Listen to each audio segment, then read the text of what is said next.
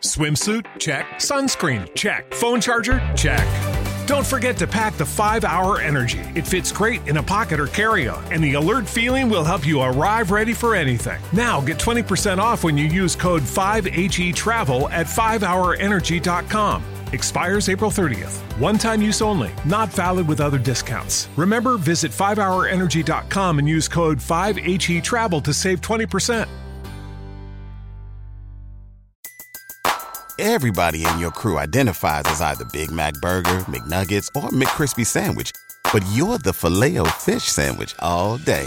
That crispy fish, that savory tartar sauce, that melty cheese, that pillowy bun. Yeah, you get it. Every time. And if you love the Filet-O-Fish, right now you can catch 2 of the classics you love for just $6. Limited time only. Price and participation may vary. Cannot be combined with any other offer. Single item at regular price. Ba-da-ba-ba-ba. Tonight we're gonna take no prisoners. This time we're gonna live our dream. Tonight the orange and blue delivers. Hard-working town, hard-working team.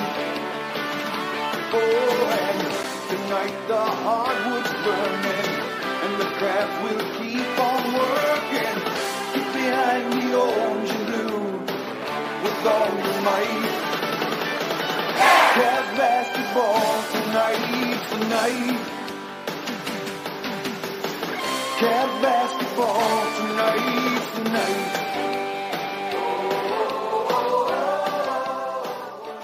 Welcome to Cavs the Podcast. I'm Nate Smith, and I'm here with it's a Euro, well, not a Eurozone, but a Euro podcast with Ben Worth, all the way from Germany, and Adam Cathcart, who's been our newest contributor on Cavs the Blog, and this is his first podcast. So welcome, Adam, and tell us a little about yourself. Well, thank you, Nate, and great to be with you, Ben.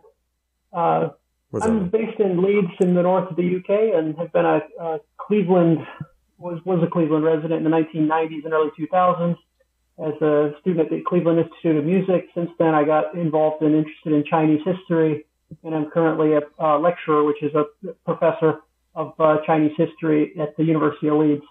So my basketball interests have been developing as an analyst, I guess, and as a fan over the years, but I've always stayed connected to Cleveland. And so the longtime reader at Cavs the Blog, going back to the origins, and kind of those teams of the late 2000s and early 2010s. So longtime reader, longtime commenter, and finally a contributor. So thanks a lot for having me. It is awesome to have you, and it sounds like we may have to have a little music discussion after the podcast is over. Because I was gonna say, Adam, I didn't realize you went to CIM, man. That's awesome. Yeah, cello performance. That's the way of the way of the string. That's awesome. Yeah, I mean, it's the customary route to Cavs the Blog is by going to conservatory. Like, this is what we do, man. That's what we do. Yeah, we definitely have an eclectic group of professionals. We have people in IS or in IT. We have people in the music biz. We have people in the entertainment biz. We have lecturers. It's an awesome collection of people, and I'm super happy to welcome. And unfortunately, just a somber day. And I don't really know how to broach this, but yesterday was a really hard day for me. I found out that Ryan Yankee, who's a contributor for Cavs the Blog and a reader before that, passed away Friday from heart failure. His dad emailed me, and I'm just unbelievably sad. He and I had corresponded a lot outside of the blog, and just someone who had a lot of struggles in his life and was working really hard to overcome them. Was another musically inclined person, played in many different bands in the Cleveland music scene, worked at the Beachland Ballroom for a while, ran a club in Cleveland called the Davenport, I actually found out yesterday that I had a friend in common with him on Facebook that I didn't even know, who I knew through a complete, not even having anything to do with Cavs. And he was big in the Cleveland for a while too. And we just got to talking about Ryan. And just Ryan was just an unbelievably nice person and had nothing but good things to say about Cavs the blog and really about all of you guys, the community. And I just wanted to read a little bit of, some email that Ryan had sent back and forth with me. And one of the things he said, I found you guys at CTB at a particularly difficult time in my personal life, and I've continued to have my life enriched in a plethora of ways as you and your colleagues have continually welcomed me and my thoughts and opinions with open arms. As to mental health, I imagine that is a common thread among many of us who have grown to appreciate Kevin Love beyond basketball. It's perhaps a little odd to look to a famous athlete as a voice for such things when that person could be your younger brother or uncomfortably old son in some cases, but it can be pretty cathartic for someone in the public eye to express things that even friends and family are often uncomfortable. There are times when the non-basketball side of the NBA is quite encouraged. As to less personal matters, I do double down on the fact that I believe we all have a good knack for organizing nonfiction discourse. My natural inclination has always been toward fiction, and I don't know your experience as an English major, but personally I find myself usually learning much more from peers than I have from most professors. As such, I definitely appreciate and welcome all professional criticism from the Cavs of bloggers, and in a handful of interactions, you have greatly helped me improve at the weakest part of my writing. Thank you again for making me feel so welcome and comfortable and understanding my intermittent bursts of far-arching sincerity. I heartily believe that the CTB community as a whole is better than therapy. Everyone is going through something, right? And I just thought that was a nice encapsulation of who Ryan was. Very conscientious, very thoughtful in his words and actions, and really someone that I was super happy interact with. And I just wanted to say, if you're interested in learning about Ryan Yankee and his musical taste, and I'm going to be posting some of his music at the end of the blog. If you Google or search the name Ryan Yankee with Cleveland or band, you'll probably stumble across 50 different videos across a bunch of different genres, from bluegrass to metal to psychedelic to power pop and more. So that's just a little bit about Ryan, and really it was a crushing day for me personally, and I just wanted to send my best to Ryan and his family. I don't even know Ryan personally, or I've never met Ryan personally, but as with so many people in our modern life, and this blog in particularly, you become close with people that you never meet, and if you're lucky, you get to meet once or twice. But Ryan had a profound impact on my life, and I hope that he touched some of you all's. Thanks for listening to. And it was also a hard day because, a big part of the Cleveland music and sports scene, Michael Stanley passed away yesterday, and the lead-in music for this podcast is going to be Hard Workin' Town, Hard Workin' Team, which is the Cavs theme from the 80s, that was done by Michael Stanley. So I'm super excited to dig that out of the archive and hear that. And if you're listening to this, you just, and not to bring the whole room down, but I did want to, pay tribute to those two. I know there's a lot to talk about with the Cavs, and that's, what Ryan would have wanted, and so I hope he's into this somewhere.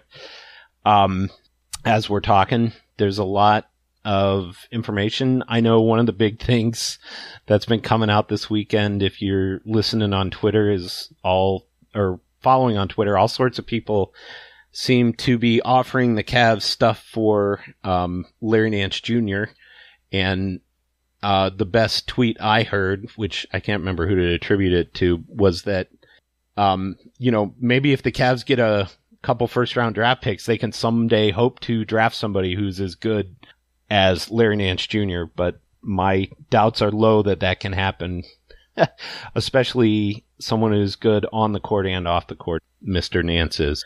I don't want to see him go anywhere. I don't know about you. How do you feel about that, Ben?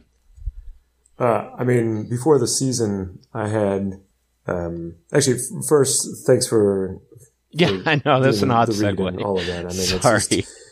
It's appreciated for a lot of us on the board. I too didn't know him very well. Just the recent contribution. That's a beautiful the sincerity. That one line about the intermittent sincerity that's a keeper. Yeah. I'm sorry. So, I didn't mean to beautiful. Just give you all that. And then, hey, how about Larry Nance? It's more just, it was hard to get through it also. I feel you, man. I feel you. But, with, as turns, leading into the season, we talked about, we picked MVPs and this and that. I think a lot of us had Larry Nance as the best player, pretty accurate the season so far. It's another reason why I don't really love RPM or defensive RPM. And he's ranked at like 100 something. And that is just actually objectively absurd so poorly on any defensive, if you can watch defense. I don't have any expectation that the Cavs are going to trade him unless they can. It would have to be a pull, like a Thunder type pull that they've been getting for these huge stars. What about you, Adam? Well, I think it's the matter of the front office kind of sending those backroom signals, basically, or Chris Fedor or whoever's laundering that information, and I get a sense that everything's that other players have been put metaphorically on the table, right? Like JaVale and Chetty, and this kind of. I think anything can happen, right? In the sense that kind of you really want to be talking to Kobe this week, right? So there's a little bit of that, but it seems pretty clear they wouldn't be trading him. He's so invested, and he's just coming back, right, from that broken hand. So I think that I'm really keen to see him back on the court and kind of see how he gels with the rest of the team. I just want to add, by the way, about Ryan. I just wanted to reinforce that. Yeah, he was a really, really good correspondent with me and really, really earnest. We had a little bit of back and forth when I first came on. He was really welcoming, like everybody else has been, but especially kind of about on the writing front, like somebody who wants to think about the craft and kind of improve and just kind of quite intentional with his kind of interactions and his thoughts and kind of his work. So I really thanks to you guys for kind of getting me introduced to him. Yeah. And as far as, the other things that are coming up with the Cavs off season, I know I've heard a lot of rumors about, the Cavs trying to move Andre Drummond, and I've even just read a rumor on Hoops Hype about, the Mavericks possibly interested in Kevin Love from Chris Fedor, the Plain Dealers. Or the Plain Dealer. That actually is a move that makes a little bit of sense for the Mavericks, other than the fact that, Kevin Love has a very hard time staying healthy. But the Mavericks collections of forwards right now don't really match their roster. James Johnson and Dwight Powell, who's been very bad since he's been hurt. And the guys that they talked about trading, Tim Hardaway Jr. and James Johnson, are on expiring deals. I had a big argument with someone on Twitter last week that you should never, ever, ever trade Andre Drummond for a guy like Dwight Powell, who still has 2 years left on his contract after this one, unless you're getting at the very least a first-round draft pick, because that contract's not good. You can't overpay for guys who can't play. So, any thoughts on where we might see, Andre Drummond or Kevin Love end up after this weekend or before the trade deadline? I know my personal thought is that Andre Drummond's probably going to end up getting bought out. Adam? I feel the buyout energy is pretty high, isn't it? It's hard to find a really good fit for him, and it seems like there hasn't been a lot of interest up to this point.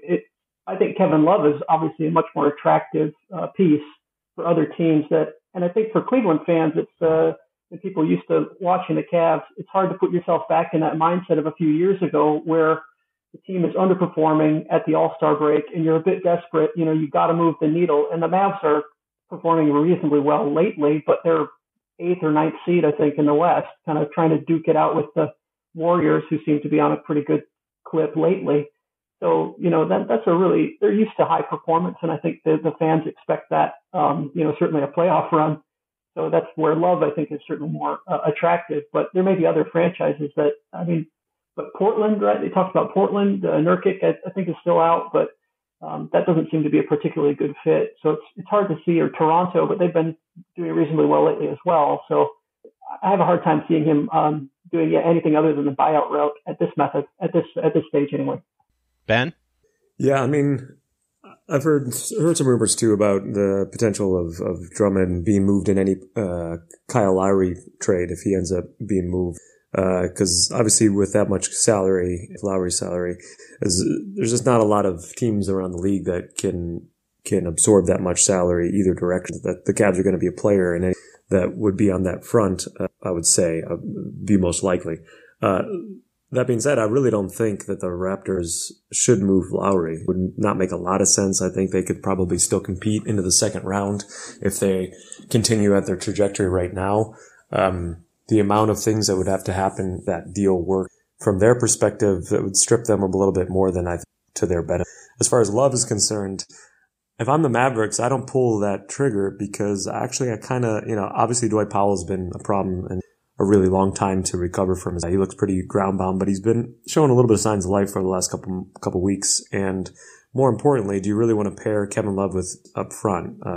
I suppose one could argue that, they're trying to, people talk about moving Porzingis, but I don't see that being either.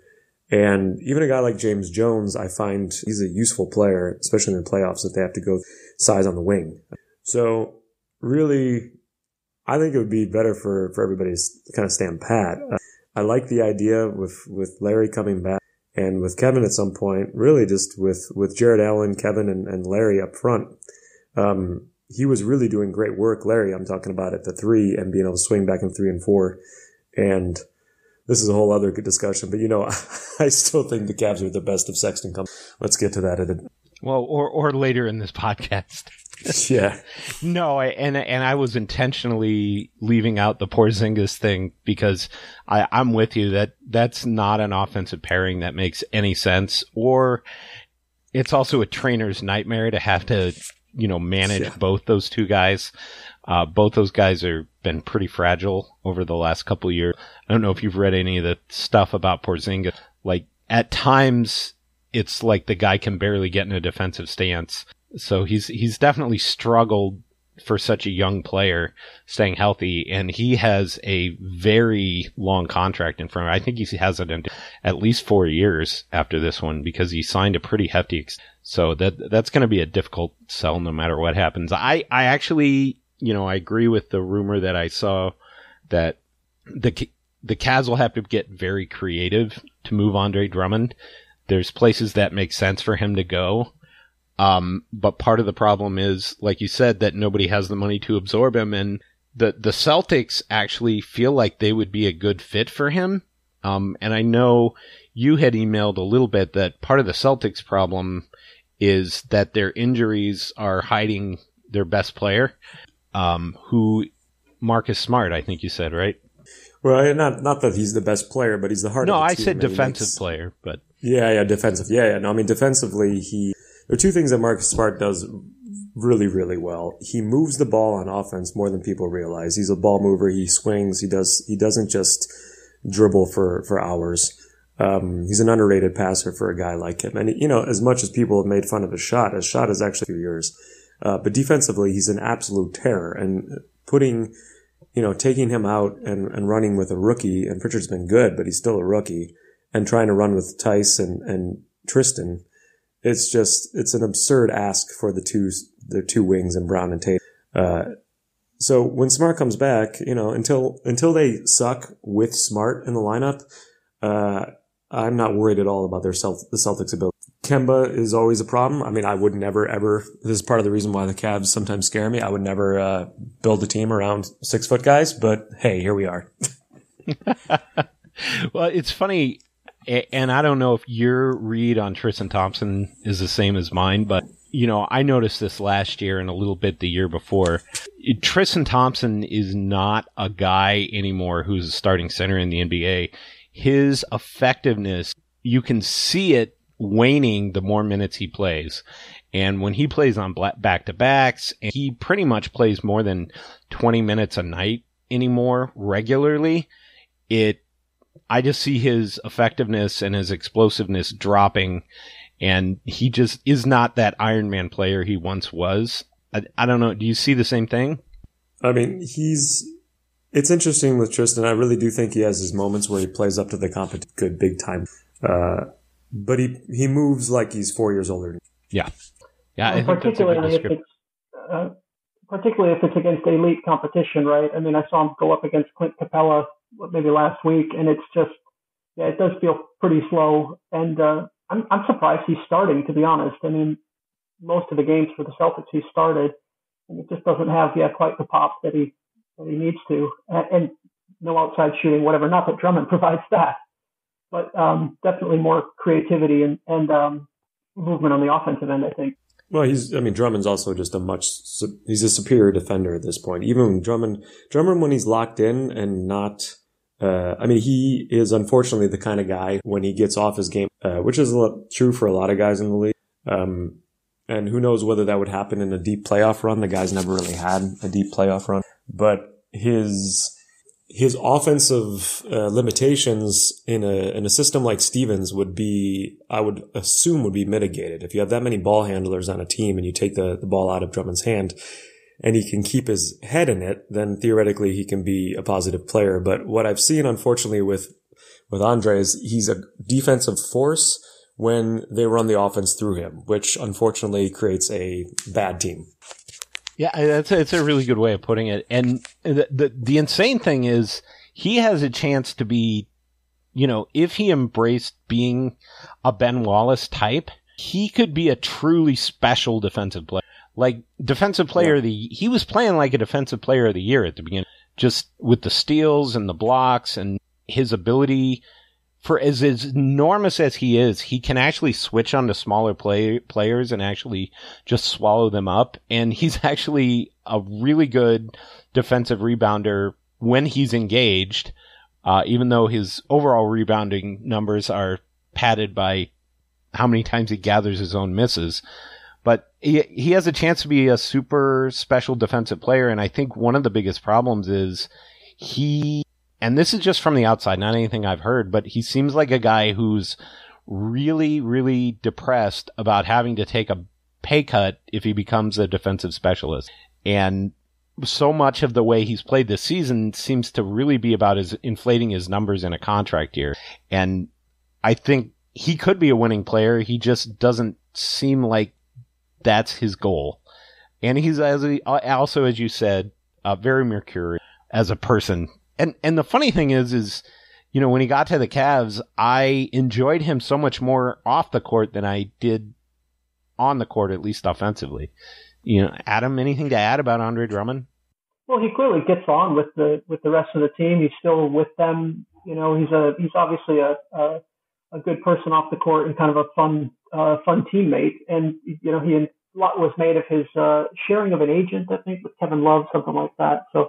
There's plenty of kind of common ground. And I'm a little sad because I remember there were a few games at the end of last season, or the truncated last season, where he seemed to kind of be merging with Darius and even Colin, talk about two guys who kind of want the ball. And it seemed like there was some real flash there. And he's also part of the reason that the Cavs had success at the beginning of this season, right? So, you got to give him a little bit of credit for some of those wins early on. And it is. I think as far as credit is concerned, he is clearly a guy that he bought completely into this experiment with the Cavs. He loved running action with Larry and that big jumbo lineup. I think he really enjoyed the idea of playing with Love and Larry, and it's hugely successful. It's like a very short sample size because obviously Love only played. The Cavs absolutely dominated the three guys on the floor at the same time, and his you can see very clearly when the Pistons got Blake Griffin, and all of a sudden they ran the offense through Blake Griffin, then he sulked in a little bit on the defensive end and essentially ended it with the Pistons. Because that last season before they picked up Griffin, he was passing the ball a lot. He had a lot of more of the offense going through him. But unfortunately, the guy just can't finish strongly. If he could ever get in his brain that he has to go into the defender and finish with strength with that huge frame of his, he would actually be a good offensive player, but he avoids contact all the time. But yeah, that initial stretch when he was clearly having a great time playing strangely, the whole team was playing strangely. It was all the defense, all big. The rest of the league was shooting a bunch of threes and playing this spread it out game, and the Cavs were basically playing a giant lineup and taking everybody's lunch money. But the mercurial nature, but at the end of the day, he was a good player. I was all ready to even extend him, not for a max obviously, but to extend him and have him part of the Cavs for a long time. But then they had an opportunity to pick up a far superior, younger player. So, things change when Jarrett Allen comes up. Yeah, I'm 100% with you. And Jarrett Allen, to me, has a chance. To me, he's already a top 8 center in the league. And he could be top 5 when the Cavs look for him regularly. They are really, really have a chance to dominate because he does a couple things extremely well. He's an unbelievably good finisher, and not just on dunks, but also has, that hook shot that's almost unblockable because of how long he over either shoulder. And yeah, either hand, yeah. Yeah, and he can actually, shoot all the way out to an uncontested three-pointer. Where that three was pretty the other day. I was actively excited about that. He made threes in 3 out of 4 games consecutively. I mean, that's really impressive, and his form looks really good. His windup is a little slow, but for as big as he is, and that guys aren't going to want to chase him out there. He definitely has the ability to take that part of his game as far as he wants it to. I think there's also a chance with him too as he fills out, because he's already filled out quite a bit, and a little bit like Tyson Chandler, because he also came in the league really young. And Tyson Chandler was weak and always had good defensive instincts, but he would get bowled over, and you see that with Allen too. But every year he's getting bowled over a little bit less, and Larry Nance Jr. is another nice comp there. Yeah. I mean, I really love what I'm seeing, and the numbers back every. Loves his offensive rating over the last 4 seasons has been supreme. And for all those reasons, and he just doesn't turn the ball over stupidly. Although in the last few games, I got a little excited, but throwing the ball to the other, or letting TJ McConnell. Oh my gosh, that was one of the more painful games I've ever watched. Yeah, come on, man. You didn't kind of like it. There's got to be. Oh no. There's sort of like, come on, TJ McConnell, get the 10th steal. Like, come on, strip these. Oh fools. no, I mean. TJ McConnell is, not quite, he's a little lighter than I would be if I was my ideal NBA player. But yeah, TJ McConnell he's the next closest thing to Delly in the league. So, and Delly's my all-time favorite NBA player. So, Delly and Andy Varejão for me. Yeah, the two greats. Adam, I know one of the things that you had on your topic list was a little bit of the early euphoria for the Cavs, and I think this really dovetails well into a season review or a first half review. What have we talked about so far and what haven't we talked about that kind of dovetails into what you wanted to talk about the first half of the season? So, and especially the early period when they were really killing teams. Well, it's been such a corkscrew, hasn't it? Because it kind of, you got this euphoria at the beginning, you've got the West Coast nightmare, and then you've got this kind of mini recovery. And it's hard to almost remember the beginning of the season now. But the roster has been overhauled in certain really important ways, especially and solidified, right, at the center position.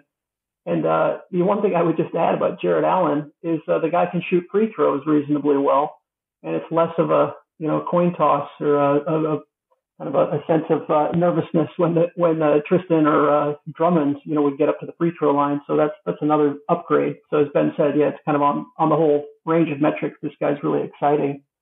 But yeah, it's hard to measure the season and to kind of try to flatten it out a little bit so far because the lineups have been all over the place. I mean, I had a look at the John Beilein, right? You remember, what was it, 2019-20? That guy had such consistent lineups. I mean, every night it was the same starting five. And I think they only started shifting it a little bit as Drummond came in. And it's this year it's been just absolutely all over the place. And maybe a little bit of that's the pandemic, but it's just also just the nature of this team and the trades and all the rest. And JB still trying to find out what's happening. So, as Ben said, thinking about a starting three, the front court with like Allen, Larry, and Love. Okay, let's throw it out there and see what happens. So there's still a lot of experimenting to be done, but I don't know. I'm feeling overall pretty positive about the steps the team has made so far. I'm with you. Can we throw some love at Dean Wade talking about starting? Yeah. And there is a guy, I mean, if you listen to earlier podcasts, I did not think he had, the way they were using him and his lack of confidence, that he had any chance of making impact to this team. But talk about a guy that's just kept plugging away, knowing his role and knowing what the team needs. They needed somebody to go get rebounds, defend. And he's not a guy that's going to block a ton of shots, but he's shown the ability to switch. He's shown some solid defensive fundamentals. And as he grits more and more confidence in his 3-point stroke, it's definitely fun to see him grow. And, I'll let you chime in a minute, Ben, here. But one of the things I want to talk about was I got the chance to see him last year in Canton, and he was the absolute undisputed king of that team. And you could tell with the way the coaches regarded him and the rest of the players regarded him that, he was the one that had the NBA potential, and they really treated him like, a big fish in a small pond down there. And it's super awesome to see his work rewarded and to see him, grasp the opportunity with both hands and take advantage of it. I've loved what I've seen. Ben? I mean, yeah, the biggest thing to me, basically since he's been a starter, is how much he's digging in. Jared Allen is a box out, and Wade does his best to box out and crash down, but they're reading each other well too. So what I've noticed a lot with Wade, he'll very quickly spot where Jared is, what the balance of the floor is for rebounding position, and make sure he attacks a defender in order to get he gets a body on something. So, I mean, that has been incredibly surprising because it really, until these last 5 games, I was very underwhelmed by it. Defensively, he's even shown some fast lateral movement. He shut Brogdon's water off in the last game, incredibly surprising. And Brogdon's a really good player. And even if Wade can do that once, that's better than what and as he's shooting, I mean, there is going to come a point where the way that the modern NBA functions, and because he could be as effective as Kevin pretty quickly, which is a little bit blasphemous, but also more indicative of in his career. That's a really good point. My nickname for him, and it just to drive my wife nuts, is I call him Lil Kev,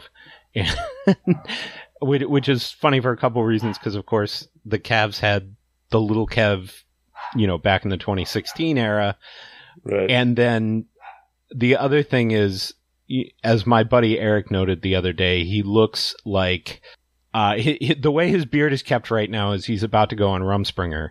So he definitely doesn't have the same banana Republican feel that Kev does. So, but I think his game very much is similar to Kevin Love's. He's not as bulky. He's not the post-up player, he said, but, with where the NBA is now, he does a lot of the same things that the Cavs were asking Kevin. Well, there's also a level of consistency with him that is really encouraging, right? I mean, he went 5 for 8 from 3 the other night, but it wasn't that surprising in a way because he get more repetitions. He's really calm on the floor. I mean, he knows what he's doing. He plays within the game. There's always, they talk about Sexton, like the game is slowing down for him finally. And it's like, Wade, I don't know, in the games that I've, particularly since he's been starting, it's like, it's a small sample size, but he seems to just, inhabit the role. So it's really encouraging. That's a great way of putting it. And yeah, and it's really interesting. Like you talked about the phases of the early season, and Ben talked about early on with the Cavs, running that super big lineup and dominating teams. And when Andre Drummond, and even after Love got hurt, when Andre Drummond and Larry Nance were, both in top 5 in the NBA in steals and just generating a ton of turnovers, how that evolved into, this nightmare West Coast trip where the Cavs weren't shooting any threes is like a baffling lack of threes in today's NBA. And, what that says about JB Bickerstaff and this young team. What do you think went wrong more than anything, Adam, on that West Coast trip that, as the Cavs just kind of started to nosedive? Yeah, I steer away from these kind of armchair. I like a little bit of armchair psychology. I think we need to spend a little more time sometimes thinking about how the players are processing information, how they're interacting with one another. The pandemic is a huge impact on their lives, just like it is on ours. They had their socialization is different. Everything's a little bit off, and it just spending time in the hotel rooms alone, all that. So that's like, not to bring up Kevin Porter Jr. too early here, but there's how do you keep somebody connected socially to a group, right? And the Cavs I think they seem pretty well knit.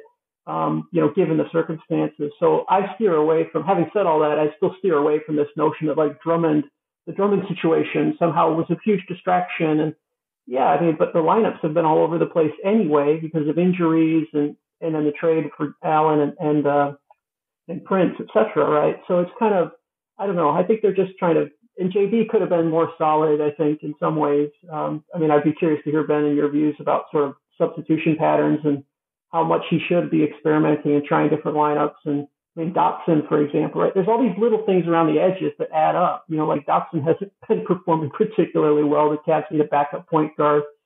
That, Ben has been really clear about sort of Sexton's deficiencies. And so, I don't know, maybe they started, feeling themselves a little bit too much after the Brooklyn loss. And also Cavs fans' expectations were really high. So that when they had this 10-game slide, it's just like, you mean the Brooklyn win? Yeah, sorry.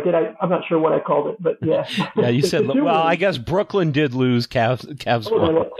Yeah, the Brooklyn lost twice. Right? that was devastating for them and awesome for us. But so that after that, there's this kind of sense that this team is capable. He's on the Sexton's on the Zach Lowe podcast and all that, right? So it's kind of exactly. Yeah.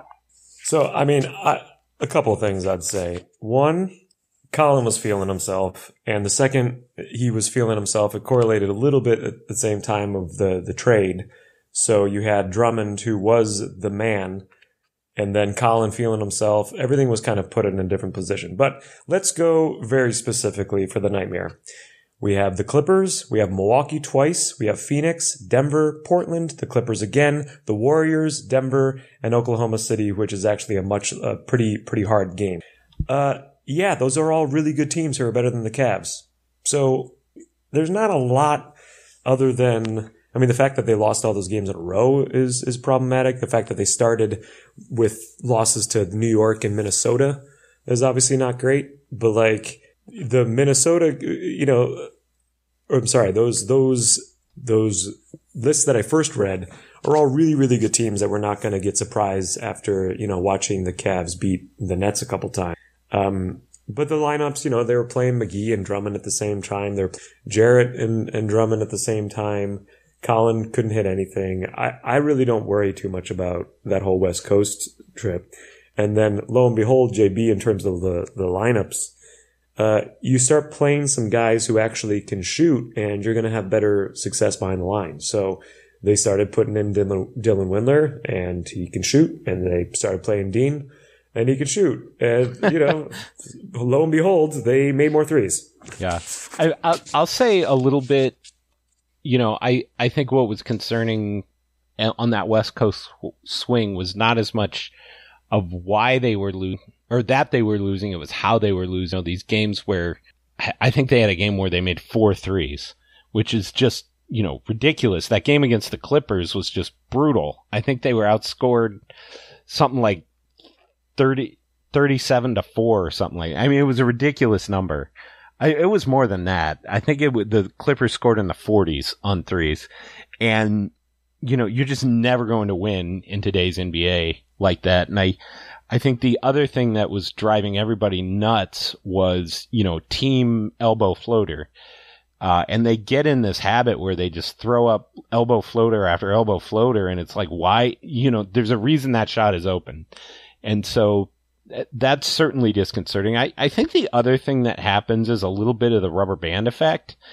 And one of the things I've really been thinking about lately is it is really hard in the NBA to be really good, and it's also hard to be really bad.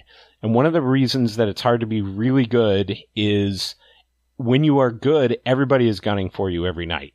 And you're going to get every other team's best game because nobody wants to be embarrassed.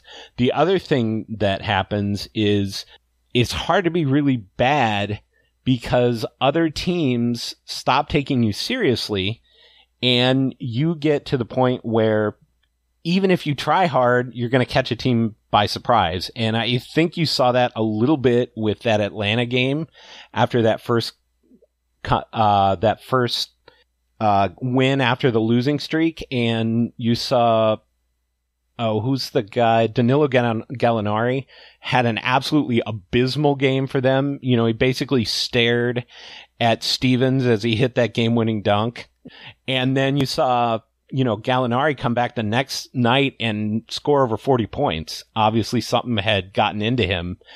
And you see the teams the Cavs were beating, they were going to sneak up on them a little bit. And I think the Cavs, snuck up on Brooklyn when they did. And then after that, everybody's like, oh, well, we got to take this team seriously now.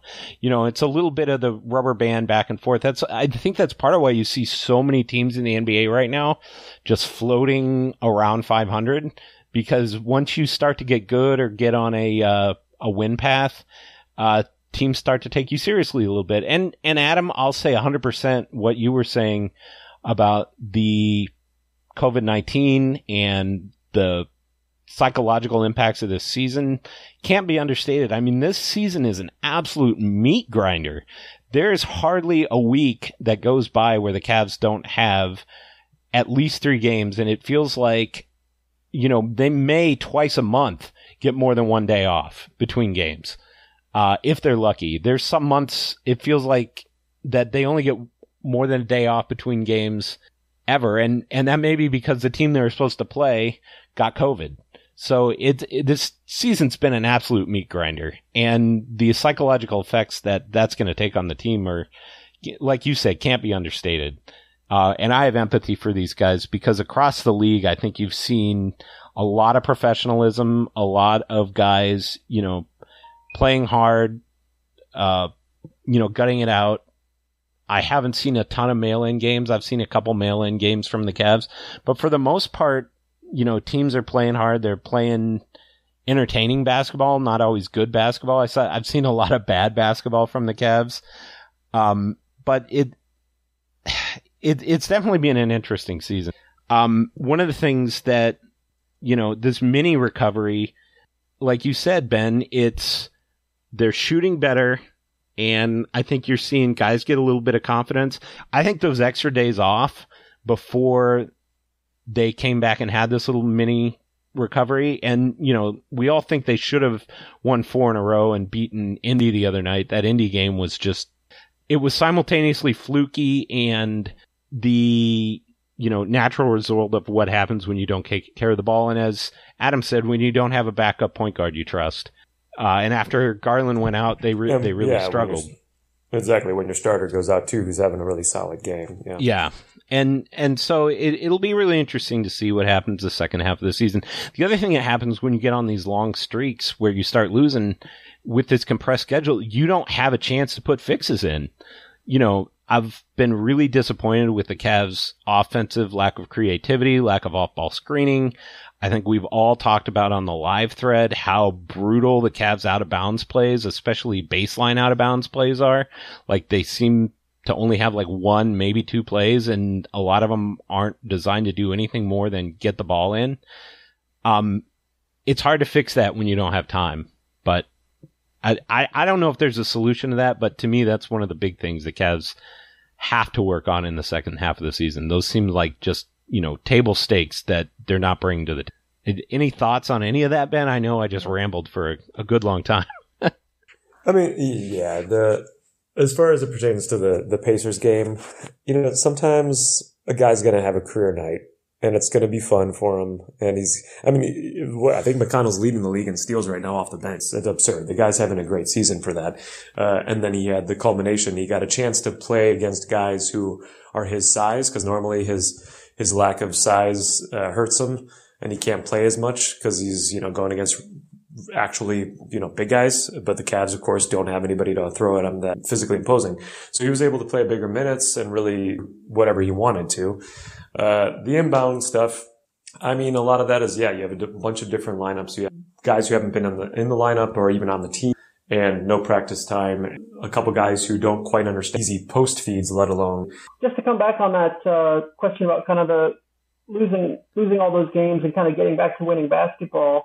I think that on this, as you said, the Indy game was it was fluky. It was incredibly fluky. I think you said in the live thread for the game, like just the ball just flying out of people's hands and into the backcourt on sort of multiple possessions, regardless of what TJ McConnell was doing. Right, there was kind of just this energy in the air, and that's going to happen. That's why the game is fun. There was a game against the Pacers when Drummond kind of first came in. It was really, really fun. It kind of went down the wire as well that they lost last year. Kind of really similar, just the way the ball bounced near the end, 2 possessions, and that's enough. But they really threw it away in some ways. But to make a broader point on the just winnable games, for me the frustrating thing about the road trip wasn't so much that they got blown out by teams that, Ben makes a really good point. These are really, really strong teams. You don't expect that the Cavs are going to go into Denver and just take it to the Nuggets, right? Or that the Nuggets are going to come to Cleveland and that they're going to get a win. So it's hard to say that any of those are like inherently winnable. But in the winnable games, like against Phoenix, there was one against Minnesota that was also pretty close. Making mistakes down the stretch. And I think those are the kind of games they need more experience with that. This funny thing about this pandemic season, there's a lot of blowouts, I think, just in general. And I don't think it necessarily demoralizes the team, but it does mean that they don't have as many chance to get those meaningful reps in. So one of the really encouraging things about the Philadelphia win, for example, and the Atlanta win is that they were able to not only get lucky, but really have some meaningful repetitions down the stretch. And Darius in particular could be a big part of that, kind of controlling the pace, making the winning plays. And that's what they need more practice doing, just to get into those winning habits. And then like Kevin Love, I think, gave a podcast. He was talking about this kind of before the season started, just winning basketball. He wants to be a part of winning games. It's like it was possible in a few instances on this road trip, like Phoenix in particular. As Adam was saying with Darius, he's having the kind of season that I was hoping for on both sides of the ball. He is really reading off-ball passing lanes, especially that baseline pass that you have to be able to peel down after you've finished. If you're trailing in a pick and roll and you're no longer able to handle either of the primary partners, you have to peel off to see if you can cut off that three-point kick. And he has done a really good job of getting in the way of that or just outright stealing them over the last month or so. And that's been really encouraging. You think that's scheme? You think that's something they're coaching him to do? Yeah, they absolutely coach that. That's a pretty typical action. Most defenses, you're going to try to shut off the weak side 3-pointer after that trail position. Most of the time, if you're having to deal with the chuck down on the big from the strong side as of small, or if you're involved in the pick and roll, you're going to peel off to the baseline 3 passing lane after the offense.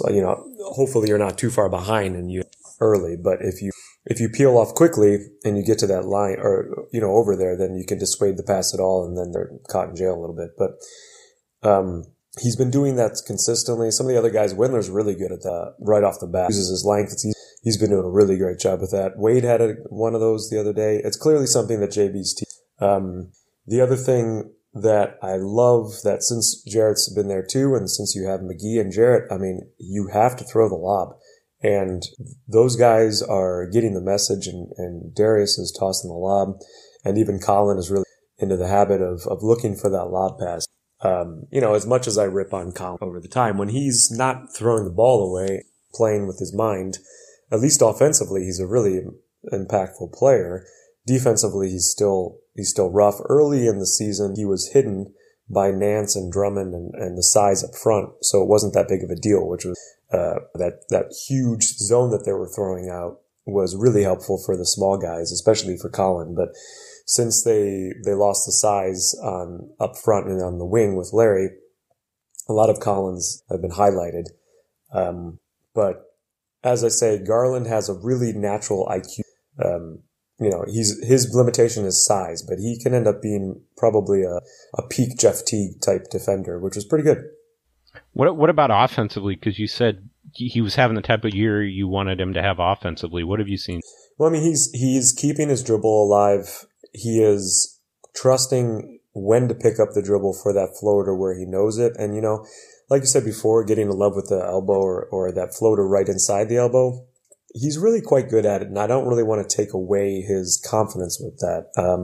So that in-between shot is incredibly important with the defending the pick and roll nowadays, because they're trying to, obviously get out on the corners. You defend the rim, 3-point. I mean, that pulling up at the elbow like they were doing last year a lot and they were doing on the West Coast strip, that's not great. But that step floater inside, which is historically a harder shot, but because those guys practice it so much, is easier.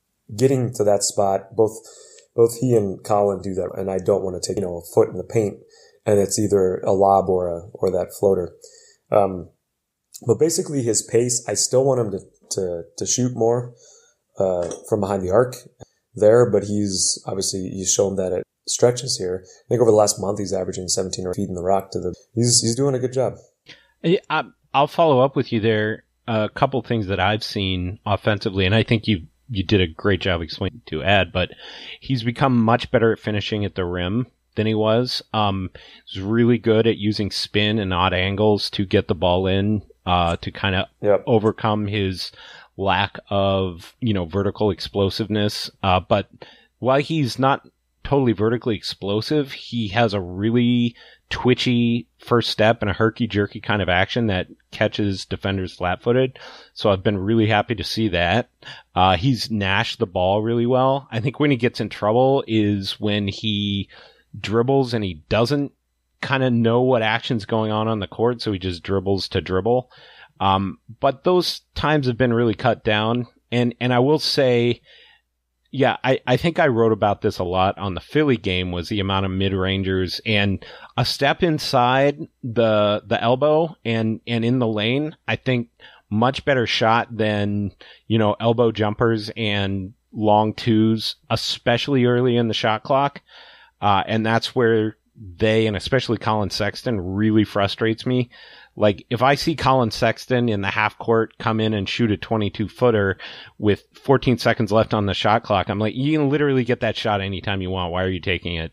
You can get a much better shot than that. And so that's kind of what drives me nuts. But I really find that team is much more steadied and plays better when he's in the game.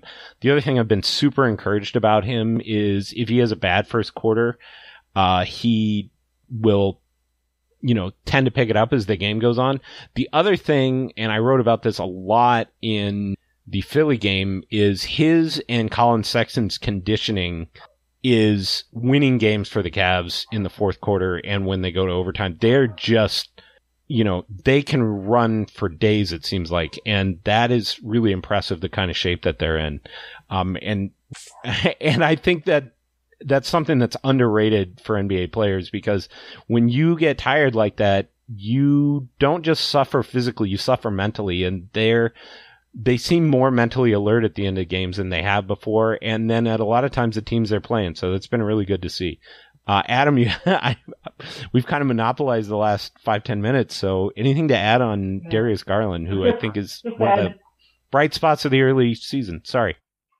No, on the conditioning thing, I think you're absolutely right. And I thought that was a brilliant recap, because you put your finger on kind of an underlying factor that helped. It's not just sort of the decision making, the fact that the floater goes in over Embiid. It's sort of just they're wearing these teams down. And I think I certainly am guilty in my write-ups too of kind of using the word undersized, right? Garland is undersized versus this or versus that player.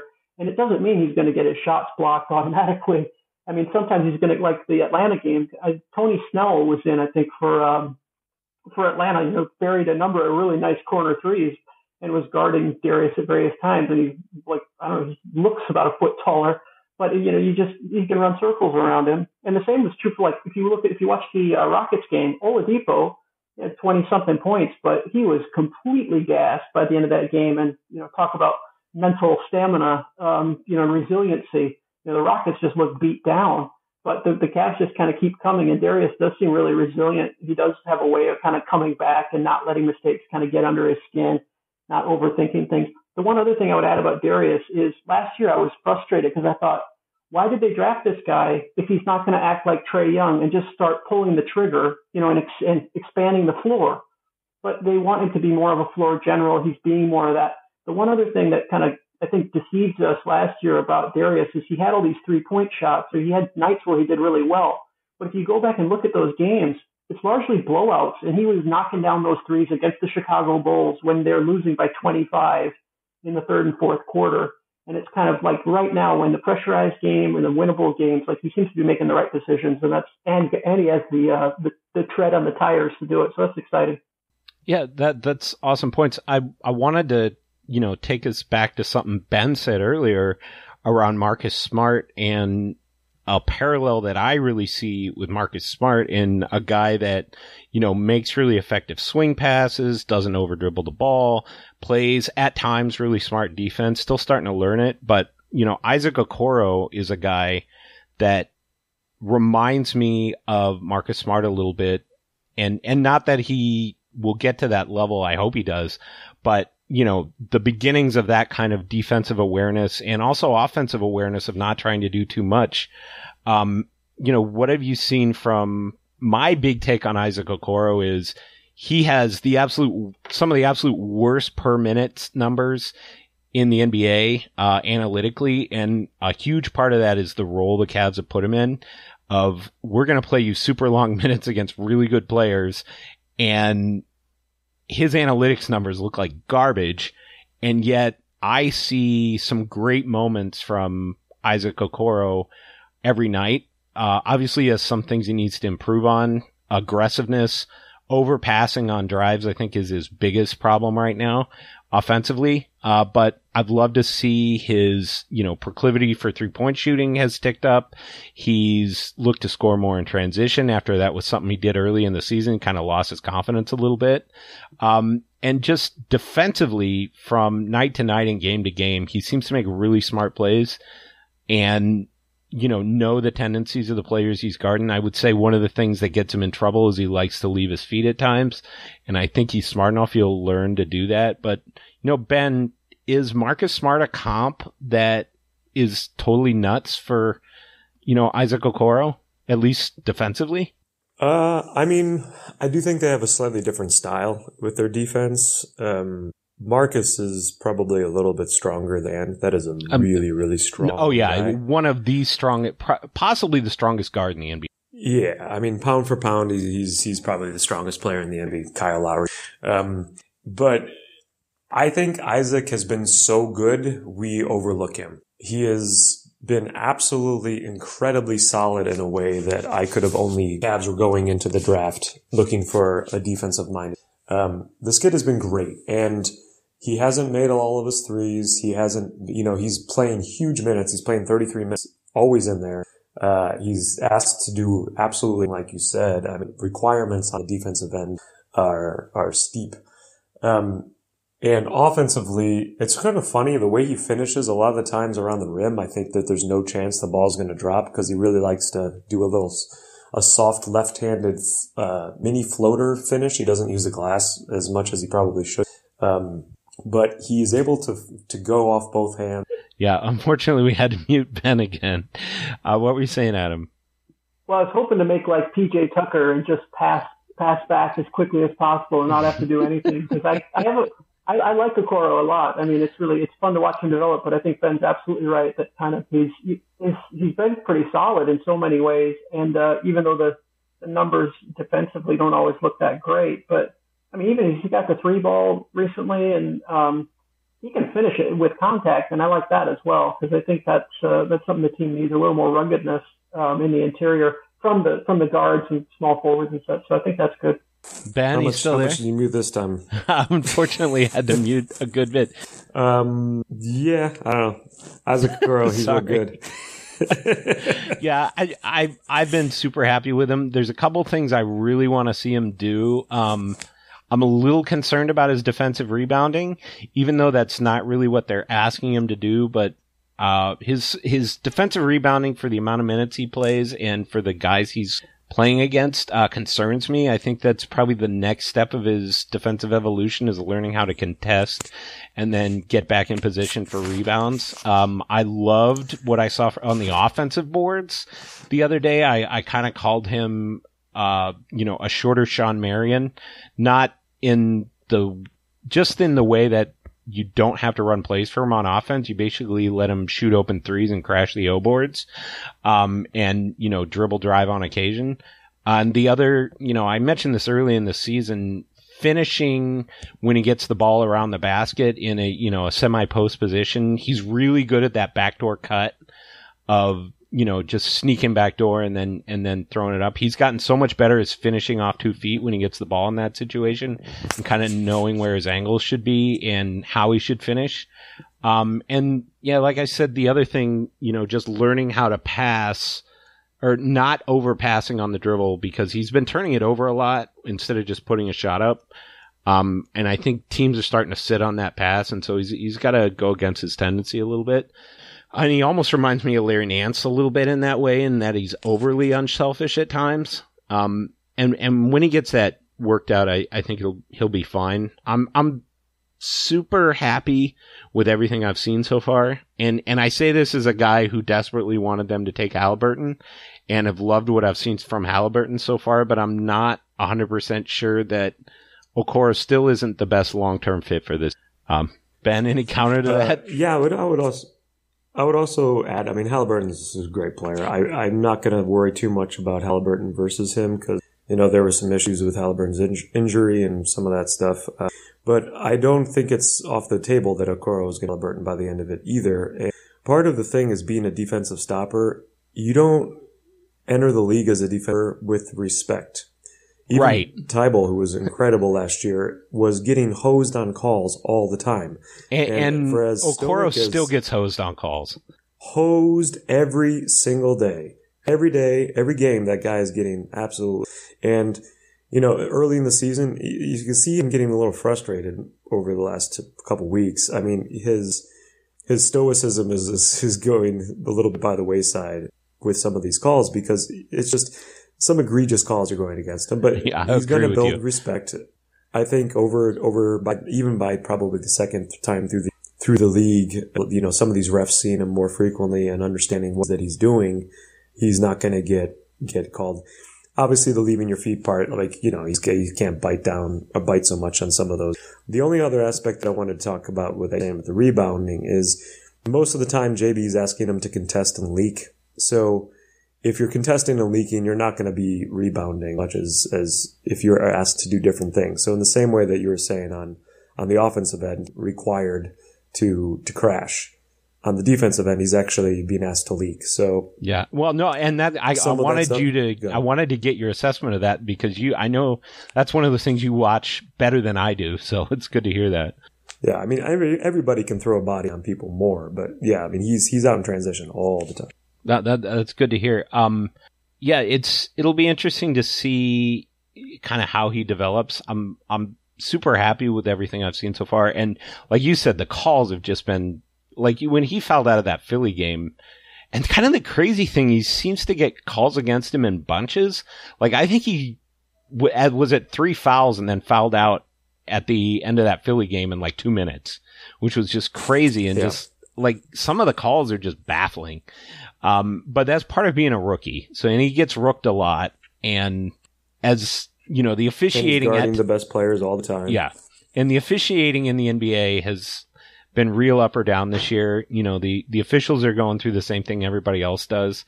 So I can't get too upset by it. I've seen some just ridiculous things, but I feel like they're trying. and the respect level from the players and them, and probably everybody involved is just exhausted all the time. So maybe that's part of why nobody's getting too up or too down about the calls. But although that Utah Philly game the other night was some of the worst crap I've ever seen, I would get super frustrated playing Philly every night. That team gets more calls than any team I've seen in a long time. It is interesting that if Shaq were to have gotten the calls that Embiid gets, yeah, he would have had twice as much foul shots. But he'd score 40 a game. At the same time, I mean, Embiid. Yeah, I mean, as far as the end of the game goes, though, I rewatched that end of it, and the Utah game or the Cleveland versus the Utah Philly. I think people were getting a little bit upset for that. Yes, that foul that was a blown call drove Donovan Mitchell up when Embiid basically just blew a tire and couldn't dunk it on his own. That was a terrible call. But like the rest of the game, there were plenty of calls that were great on that. I think it was just a poorly officiated and not necessarily okay. Because the same thing happens a lot with Ben. Ben Simmons gets hacked when he goes to the hoop, like all the time, and it's funny because some people were pointing out that he was trying to avoid contact, his foul shooting and stuff. It's like, are you watching the game? Nobody's calling fouls. Like, it's strange with him. Yeah. I wanted to ask Adam, we've covered kind of the young guys. Adam, one of the big surprises, especially in the last few games, and I've been super excited to see it, is Dylan Windler really kind of come into his own for a few games. And you're seeing him string things together. Like you saw him string some high rebound games together, which was really nice to see. You saw him, over 2 games hit 9 straight threes. You saw him, the couple games before that was really doing everything right except the ball going in the basket. He feels like a player to me. When he figures it all out, he's going to be really effective. And I've been super excited to see his defensive improvement too, because there were some moments, I don't know if it was confidence or if it was just, growing pains, a rookie or dealing with the injury, that he looked unplayable defensively, and he's really picked it up since he kind of returned to the rotation. Adam, what have you seen from Dylan Windler that you like, don't like in the first half of the season? And you're muted, Adam. I don't think Adam realized it. Oh, maybe I muted Adam. Adam, you were muted, so please start over. Well, I think he needs more reps and more minutes, and that's where there's not really a log jam at sort of small forward or power forward, wherever he's being slotted. But I think between Taurean Prince and Chetty, he's kind of, he's not really locked into that second unit. I mean, there's not a clear pattern. In other words, so when he substitutes into the game, it seems like about 6 minutes into the first quarter is often when we'll see him, but it can be later. Then is he in at the end of games or not? Kind of seems to be dependent on matchups, but he's only averaging like 6-7 points a game, but his impact on the game when he is in is incredible. I mean, he's really developing a nice feel for the game, getting the 50-50 balls. He knows where to go. Things seem to be relatively organized. He'll make still a few small mistakes here and there. I mean, he missed an important free throw in the Pacers game, but how many of those did LeBron miss in crunch time, right? You can't ask for everything. And I think that the other thing that I like about him is, even when he's not making them, he's still shooting them. So I think he's at, 36%, 37% threes. So that number could be higher, but he seems to read things pretty well. The one thing I would say that is true of Okoro and especially Darius as well is they still aren't like absolute like Kyle Korver style kind of curl around quick catch and shoot. Like there's that split second where he wants to stop and kind of assess where things are. And of course, in that half second is when kind of then the defense is on him. So he's not ultra confident yet about that kind of twisting around the screens and kind of curling and, that's going to go in or that's even going to go up. So I think, more attempts and more time will help. And he's nice on defense too. And that, that second unit with JaVale and, Taurean Prince is in at the same time. It's so long, right? I mean, you get some serious length there. I can't remember if they sometimes sort of have him slotted in at guard actually during some of these shooting guards during some of these lineups or not. Yeah, I think he's played the 2 through the 4 in different lineups, so it's been interesting. He's been primarily the 2 with playing at the 3 when Prince was out a lot. I mean, it depends on the 2 or the 3 depending it is. I haven't seen him at, he's not, I mean, he's 6'8", 6'9", but as far they as what played him a little bit there. And it was like a 2-game stretch and it was kind of disastrous, but it was also real late in the, right when Allen was coming in and Drummond, and then he had some more injury stuff and it didn't really work out and they haven't really gone back to it. I don't know, just some of the times when he's playing with Slot and Steve. Yeah. I don't know. I'm sure I missed. Oh, well, no, I was just saying because the team was specifically calling it out that, we're going to try Dylan Windler at the 4 tonight. It was one or two of those games where it was really bad, and it was like they haven't really gone back to it. And I think they possibly could, but sometimes the guy just has a bad game. So, anything you want to add on Dylan Windler, Ben? Sorry, I kind of cut you off. I mean, for me, I think he's at his most valuable. No, I was just saying, I think he's at his most valuable at the 2 or the 3. He's rebounding the ball almost 8 rebounds per. He's using that length as a weak side win at the 3 in a way that if you have another 4 there with him, actually, if you have him next, I'm really happy with what he's doing on both sides. I mean, he's has really quite good metrics considering he's kind of a feast or famine when it comes to making shots, but at least the league opens up stuff. Since he made all those 3s in a row, I don't think. Yeah, I'm with you there. I think, and part of that's just being a rookie. And I think when he struggled sometimes, it's like the guy literally hadn't played 20 games in the NBA. And I think a lot of people forget that for his. The next guy that we're going to talk about is probably the most controversial on the team, and Ben's probably most frustrating player to watch is Colin Sexton. And my biggest concern that I think this team could make its biggest mistake long term would be signing Colin Sexton to a long extension this offseason for a lot of money. Because I'm not sure he's the kind of player you can build a team around. I think he could be a very good scorer off the bench, but, what's your take on Colin Sexton from what we've seen so far, how he could grow, and if the team should commit to him long term or, wait another season and go the restricted free agent route, Ben? Well, I mean, I've been very anti as it pertains to his superstar. Now, I've always had a really solid. But I do not think his offense isn't Colin handle great offense. Defensively, he's still a train wreck. He's a little bit better. At moments he hasn't, when he first came out, he was always off his feet. He was hops all the time on his hard change drift and say, that's better as, a huge contract this summer. I mean, nothing like a max. I mean, he's not that guy that he is probably. He's not the guy that buried and got hot. Long term, I think Colin, what we've seen at times is what he is. When he gets hot, he is playing with really good offense.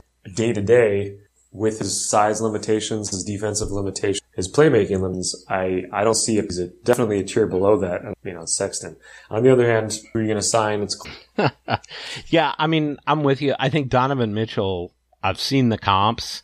Their shooting numbers and their raw box score numbers are very similar for their stages of but, Donovan Mitchell has literally an inch shorter and 25 more pounds of muscle. I mean, Donovan Mitchell plays so much bigger than he is because he's built like a tank and because he's got longer arms and just, he's a different guy. They're not the same player and he's a much better playmaker. I think the better comp for him on that team is Jordan Clarkson, except Jordan Clarkson's 6'5", but, similar deficiencies, playmaking and defensively and, defensive awareness at times. But, Colin Sexton's not 6'5", and that's the issue. And I do think long term, and that's so much of why I was really wanting a guy like Halliburton on the Cavs, because then, okay, you've got a guy that's got more size that can play at the 1 or the 2, that has some point guard abilities that could play with either one. Sexton scares me long term. I love his attitude. I love his conditioning. I love his competitiveness. But I also don't love his I got to get mine shots that he takes sometimes. Like, I haven't had a shot in 3 possessions. I got to take a shot. That drives me nuts. Or the mano-a-mano stuff. When exactly. Okay, now is my yeah. Oh my God! And did you see how bad just Jamal Murray just owned him in that game? It was brutal. And we were talking about the jumping, and I saw it. I saw it jumping up in the air 2 feet, just like you said. I mean, somebody like Jamal Murray, Colin is going to have his moments. I mean, he had a moment against the Nets, obviously. I mean, we really have to be these guys not to get excited by is when they go al fuego. Like, you're always going to have a time. I remember freaking playing in an organized league. I went al fuego, and I'm a defensive dude when I still could play before everything went to hell. Like, it's just, if people would have saw that day, like, whatever. Now, of course, like we said, Colin's got good shooting numbers, so it's not like he still has far surpassed almost all of our expectations of what he was going to shoot, how he was going to. That's a very fair point. And however far he passed our expectations with his shooting, he has come short of our expectations with his defense. All those Pat Bev comps, hilarious in retrospect. Yeah. I mean, he is less. I mean, it's like an Andrew Wiggins type, just between what we thought he was going to. Yeah, and so much better offensively than we thought he'd be. He's almost like Cat. Whereas everybody coming in the league thought Cat would be this great defensive player, and it turns out, no, he's a great offensive player. It's just Matt. Now, that I'm only saying that as a comp. He's nowhere near the offensive player that Cat is, but, even adjusted for position. But, Adam, 2 questions. One, have you ever played pickup basketball? What's your pickup basketball spirit animal? And then, anything to add on Colin Sexton? I haven't been asked my spirit animal. That's good. Yeah, I don't know. Hawk. I like the hawk, but for my basketball spirit animal, haven't played pickup in a while, but I used to play a lot at the University of Minnesota back when I was studying music. So that was my favorite pickup, to play against members of I learned my most about pickup basketball against members of the University of Minnesota Golden Gopher football team.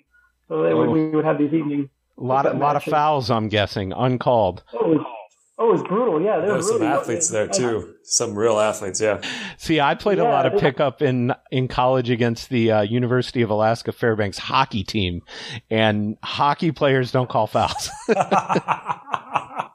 lot of mullets. High mullet density. On Colin, I think hockey player. Yeah, on Colin Sexton, I think the Jordan Clarkson comparisons are definitely apt. And he benefited in a way from ending last season on a real high, right? He was just torching, I think, February, early March. I mean, had a really great game against the Celtics. But to his credit, I mean, he continues to fill it up mostly this year on the scoring end. But some of this, I mean, recently, like 39 points against Houston, I mean, that was just an ugly game. And, PJ Tucker not so demoralized, like not even going out to guard the 3-point line. I mean, it's just like, some of it's just free money, right? I mean, so I think there's at the same time, when you need a bucket, often he's the one just getting it to kind of keep the Cavs in game. So I don't know. I don't want to just take the scoring for granted, but yeah, on the defensive end, it's when he's locked in, which is not all that often. He can do a pretty good job. But I feel like Darius is a more consistent team defender, et cetera, right? So I don't have kind of yeah. I mean, Adam, I would contest when he's locked in, he's still not that good. That's my whole point, because there's not a lot of times where Colin is not paying attention or not trying. The kid tries. He really is working. He just doesn't go in the right place, and he has bad fundamentals. And he's too small. I mean, so the natural feel, the natural IQ that Darius has makes up for a lot of his his side shortcomings. Like, don't get me wrong. I'm still not saying that Darius is a good defender. He has potential to be a pretty solid team. Yeah. He's never going to be Kyle Lowry or whatever. I mean, some of these guys, you can really great defender if you're stocking enough at that size. You see from Chris Paul or any of these guys who are built like tanks. You don't have to be taller than 6 foot or 6'1", just strong. Darius is probably never going to be that strong, but he'll put on a lot of strength. Unfortunately, Ben is cutting out again. So what were you going to say on Colin, Adam? Well, you and I think it was Tom Pestak also used to write about the Razor Ramon sessions, right? Like back in the day, that like the Cavs just needed somebody to just go to the hoop, to just get in, draw contact, shoot buckets, and Ramon Sessions was that guy. And I went back and revisited a small amount of footage of him that is available on YouTube, and his game is certain similarities to Sexton. Yeah, that's interesting. Now, Ramon Sessions was a better passer than, but also shorter and also very one-dimensional offensive. Yeah, and for me, like your point though about Sexton, that post you made after the what was it? It wasn't the Denver. No, it was when they got absolutely creamed. I wrote about Denver in Denver. You wrote about Denver in Cleveland, right? Yeah, when that was the Jamal Murray game, right? Yep. Yeah, and you wrote about this kind of the fraudulent environment, and that to me that really captured it because. And to me, this is the thing about Sexton. We have to kind of disaggregate the marketing side of the organization from the basketball side. And presumably on the basketball side, they have some sense of these liabilities on Sexton's game. But the marketing side is just like, this is the guy. He's the new Kyrie, basically. He's the franchise he's not player. The new Kyrie. In good ways and bad. Yeah, he's not as weird. Yeah. And he seems to be a team guy in terms of his discussion. But the thing that also drives me nuts about his, when I see him, when new players come in, especially like Cedi, right? And I'm not a massive Cedi Osman fan per se. I mean, I like the guy and I think he's a good team player. And when he's shooting well, he's fun to watch and he's pretty reasonably organized on the defensive end. And, he puts out a good effort. But his minutes have been all over the place. And when he comes into the game, the guy is, again, like Kyle Korver, he is he wants that ball in the corner. And if he's open, he wants to take the shot. And, why don't you give him the ball ever when he comes in? So when he comes in, it's always like 3 or 4 possessions through some random series of events. He gets the ball on a tip or it's like thrown 8 feet out from where he needs to be. And Chedi's off, right? So I'm not blaming Chedi's bad stats on Colin completely. But there is this sense of like, we got a shooter in the game. Let him get the ball at the 3-point line. We can get some points here. Ramon Sessions had that one game where he had 20 assists or whatever that was. But in actuality, he was a terrible passer. So that game confuses people into thinking that he was a good passer. But he was a total and utter ball hog who did nothing but shoot mid-range shots or like go to the hoop. Now, I think Colin needs to make sure, he just needs to not forget to take threes. Part of the thing he didn't do on the West Coast, I mean, I would rather he pull up for threes a little bit, shooting 40%, and he's shooting under 5 a game. Like, shoot the ball, buddy. Yeah. Ben, was there anything else you wanted to add about Colin? Because we did cut you off a while ago, unfortunately. It almost sounded like bad encoding. Well, no, I mean, that's basically how I talk now. It's part of the German accent. We have these. That is not true. Back and forth. Ben has been replaced by AI. Yeah. Deutsch AI. Jawohl. AI. All right. I need to bounce actually. Okay. Now. Okay. So, I don't know. So one last thing. Before you take off, Ben, what are you looking forward to in the second half of the season? And do you have anything to pitch? I am very much looking forward to the eventual Jarrett Allen and being on the floor at the same time. And in the front court, whether it's 5-4 or 5-4-3, you want to call Larry. And some clarity after the deadline, whether it means buying out of Drummond or any of that. But just, I want to see lineups with Garland, Okoro, Larry, Windler, and awesome. Oh, and something to pitch. I guess I do have something to pitch this time, though. It's really hilarious, like role in it. But if you want to watch Francesca da Rimini opera by Zandonai, it's on March 14th. It's streaming on Akt 1, which is AKT1, and that'll be German interwebs. Can you send me a link and or some spelling on that? Because I'm going to totally butcher it. I mean, come on, everybody. You don't automatically have that memorized. Francesca da Rimini das Zandonai in Deutsche Oper Berlin. Was ist los mit euch? All right. No. So, no, nothing? All right. Then, with that, I shall bid you fine gentlemen adieu. Thank you, Ben, and have an awesome, rest of your March. And it was wonderful to talk to you. I really appreciate it. Yeah, guys. Cheers. And go Cavs. So, Adam, are you good to continue, or do you need to bounce? Oh yeah. Okay. No, I don't. I do need to get that URL though. I do want to hear that opera. Well, but, you guys are both the music mavens, so. I'm interested. I was a little sad not to hear Ben's take on JaVale McGee. You know what I mean? I know. That's why I'm at Cavs the Blog. You know, I'm here for that. Yeah, I might be able to pull it up from an email. So what's your take on JaVale McGee and kind of not the young guys, but the older guys that we've seen in the first half of the season? I really love JaVale McGee in the second unit, and he, of course, does all the wild improvisations, and I think you've probably said it before, right? There's always one or two completely mystifying attempts in a game by JaVale where it either is spectacular or it's, belongs on a blooper reel, but it's, he's really doing a great job with the blocks, deflections, and just keeping that second unit anchored. And I think he was one of the good things that came out of that West Coast road trip, where the second unit seemed to kind of cohere a little bit. And when he's out there, it's kind of fun to watch in a way. This is the other thing, is sort of who's the backup center if he gets traded. I mean, Thon Maker is presumably still available on the scrap heap or whatever, waivers or whatever he is. But I don't know. I found him to be a pleasant surprise. I didn't have high expectations. He also is the one Cav besides Colin Sexton, actually even more than Colin, who's likely to show up on the ESPN.com highlights on their website, because I think it's all the Laker fans who sort of clickbait for Laker types. Yeah, I mean, that's interesting. I will say, I said JaVale McGee probably has the highest standard deviation from play to play in the NBA, and I'll totally stand by that comment. A couple of things about JaVale. I mean, one thing, he is so much more explosive at this point in his career than he has a right to be. He's still an incredible leaper. I mean, I don't know if you saw when he made that block the other day, he literally almost cracked his head open hit his face against the backboard trying to block it.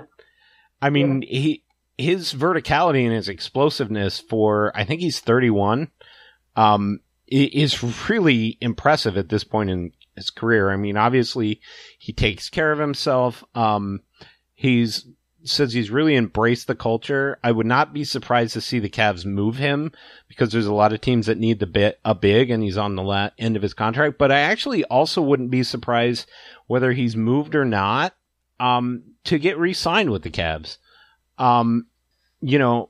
He's a guy that's really impressed me with his work ethic and his consistency. He does, handle the ball away from the basket a little too often. That being said, at times the Cavs, he also catches defenses off guard doing that. And, it's nice to see somebody playing with some joy. And he's definitely a guy that's done that for the Cavs. And so I've really enjoyed that. That second unit has been great. I would love to see more Damian Dotson success like that. I was super bummed that Damian Dotson had some bad games, yet had that brilliant game that he played against Philadelphia. And maybe that's a matter of consistency, but I'd love to see him get more, time. Anybody else from that second unit that you want to talk about? I know one guy we haven't talked about is Lamar Stevens, who's been just a really nice, unexpected surprise for this team. One of the things that I've talked to people about, Mike Schreiner and I talk a lot on Twitter, former CTB writer, and he was really wanting to get Derrick Jones Jr. in the offseason last year. And my whole point was, you don't want to spend a lot of money on Derrick Jones Jr. You want to go find the next Derrick Jones Jr., a guy who can give you a lot of verticality, a lot of defense, and has room to grow offensively. And I really feel like they found that with Stevens. What's your take on him? Yeah, I hope so. I mean, I liked everything I've seen, and you're absolutely right on that. Your convo with Mike, this kind of Derrick Jones Jr. is an exciting, explosive player who can put a real imprint on the game. But yeah, are you going to pay $8-10 million to bring in somebody like that? And I think the Cavs kind of have shown a limited willingness and ability, right, to bring in sort of these kind of players. And I'll say that they're not at the point where you need to be doing that. I mean, that's a guy you bring in when you need to bring in that guy to a team that's already got an established culture and rotation, but that's a real need. But the Cavs aren't there. The Cavs aren't where the Blazers are. Sure, right, or like a Jay Crowder or somebody like that, right? Kind of a known quantity. But But yeah, I like what I've seen, and I mean, the end of that Hawks game was just exciting. To me, that was one of the funnest ends, conclusions to the game since back in when was it? 2 years ago? Yeah, the Alec Burks games. Yeah, exactly. Sort of, where did this guy come from? And all, he's got the game winner. How can he? And so I really enjoyed that. And I think he's a good defensive presence. He seems to know what he's doing. He needs to develop sort of the three ball. I was a little disappointed in the Sixers game because I sort of thought, if he styled his game after Ben Simmons a little bit, there'd be more dunks or more inside work. But he seems, again, like Wade, I mean, he kind of plays within the game, kind of knows what he's there for.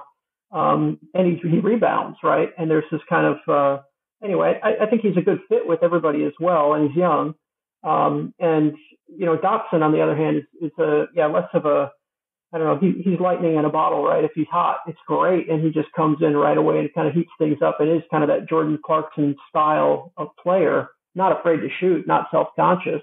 But at the same time, if he's cold and a little bit out of it, I mean, he can really bring the team down. And so that's, I don't know, I don't feel like he's going to be around for long, to be honest, but might be that something clicks with him in the second half of the season. Maybe he's working with JB or the offensive coaches and kind of works into the system a little more, because that's the thing, like missing Delly, right? The sense of kind of just get the team going, move the ball around, shoot when it's appropriate, kind of have some kind of a system, run some plays.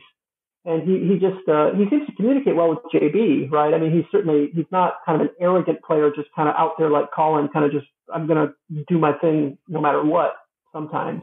You mean Dotson? I'm talking about Dotson. Yeah, he seems to be pretty connected to JB, but I still don't know that he's, really running the offense when they're out there. I do feel I think Ben actually in what podcast kind of said, he's got sort of a pickup game feel, and he's an incredibly gifted guy. I thought that was a great analysis from Ben.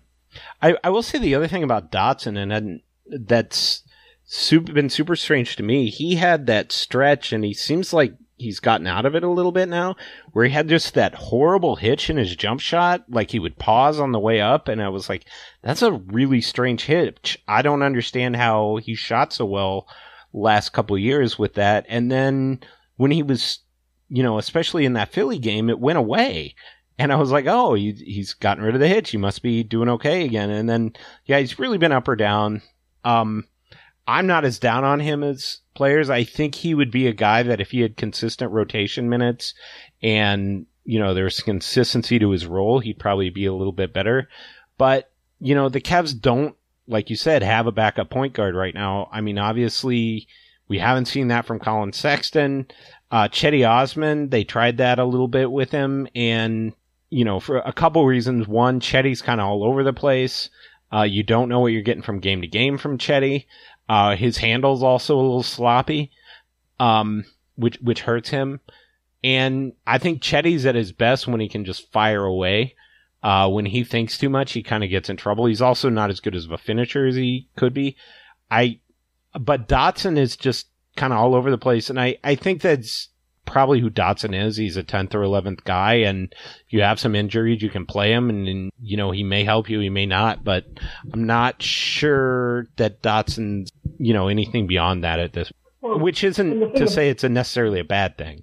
It's interesting, though, because, for all the last few years, there's all this discussion about sort of positionless basketball and, the kind of traditional roles and sort of going by the wayside. But it seems like you still need a big man. You still need a point guard.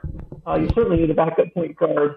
And there aren't other people on his team who seem sort of ready to pick that up. And yet, like you said, I mean, Sexton he's playing some minutes with the second unit, right? But his distribution role doesn't seem to be particularly well honed, although he did, as the organization marketing reminded us, get 10 assists, in the game against Indiana. They were all in the first half. Yeah, that Indiana game, I'll admit I had a lot of stuff going on personally, so I have not read your recap, and plus that game ticked me off so much. But I definitely am looking forward to going back and catching up with that, because that Indiana game, when the ball was just flying out of their hands, and like Colin Sexton just like, what are you doing? Why?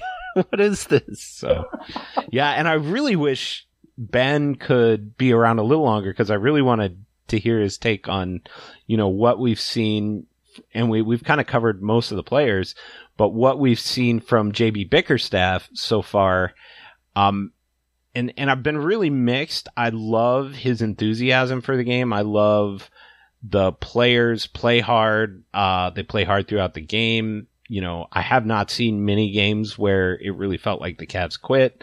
They brought their competitiveness. I love what he brings off the floor. He seems a person that you can respect and commands respect from that work for him.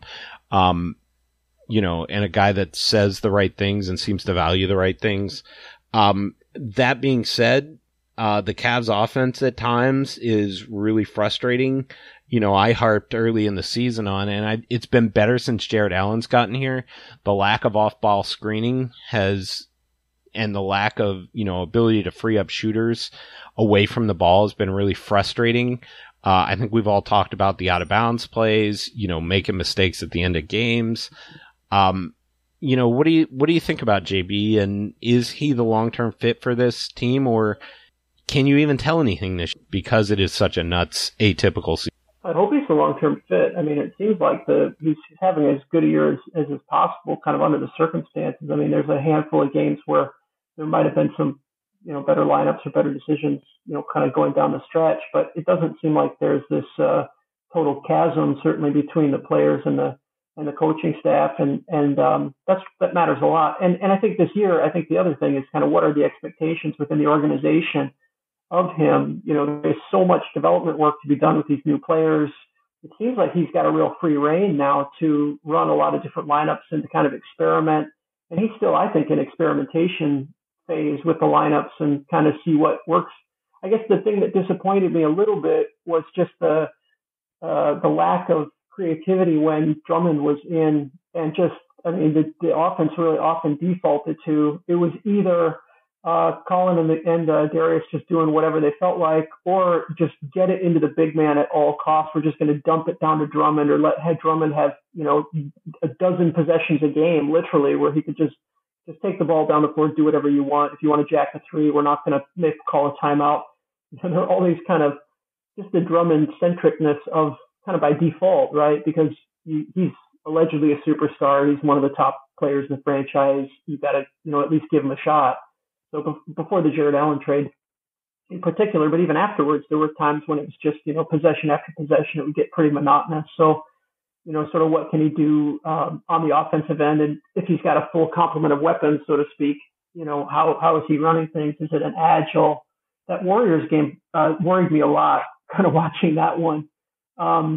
Just this sense of like, can you guys get any threes at all, right? So as you said on that road trip, that was sort of concerning that, because you can, as a coach, you can do that, right? You can basically mandate that they shoot more threes when they're open.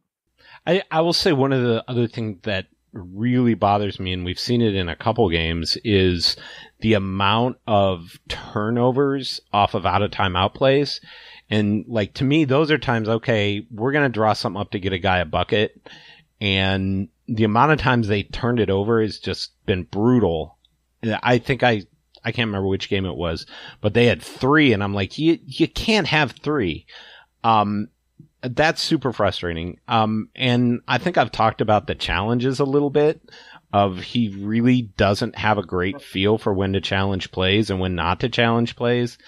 And I think the NBA is still figuring that out, but that it drives me nuts at times when he does or doesn't challenge plays, or when to me, like, if you've gotten to the end of the game and you haven't used your challenge, that is kind of a failure to me. I don't know. But that being said, sorry, go ahead. Well, there have been a couple times where he's sort of outfoxed another coach, and kind of near the end of the game where sort of challenges timeouts. Somebody did it worse than the Cavs did, right? So like Pierce in that game, the most recent game against the Hawks, that was basically a coaching failure on the Hawks side, right? They just ran out of timeouts.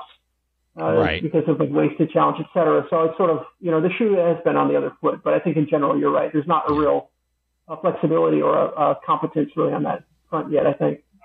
Yeah. And that Hawks game was a super interesting game. And, I tweeted after the game, did the Cavs just get Lloyd Pierce fired? and it appears that they did. And Ben had a lot to say about the Cavs, and I'm going to actually, Ben kind of sent me an abbreviated point forward earlier. I'm going to publish it with the podcast here, but it's, and we haven't talked about the NBA at large, and I know this podcast is getting a little long in the tooth, but anything you want to add on the Cavs or anything that you're especially looking forward to in the second half of the season?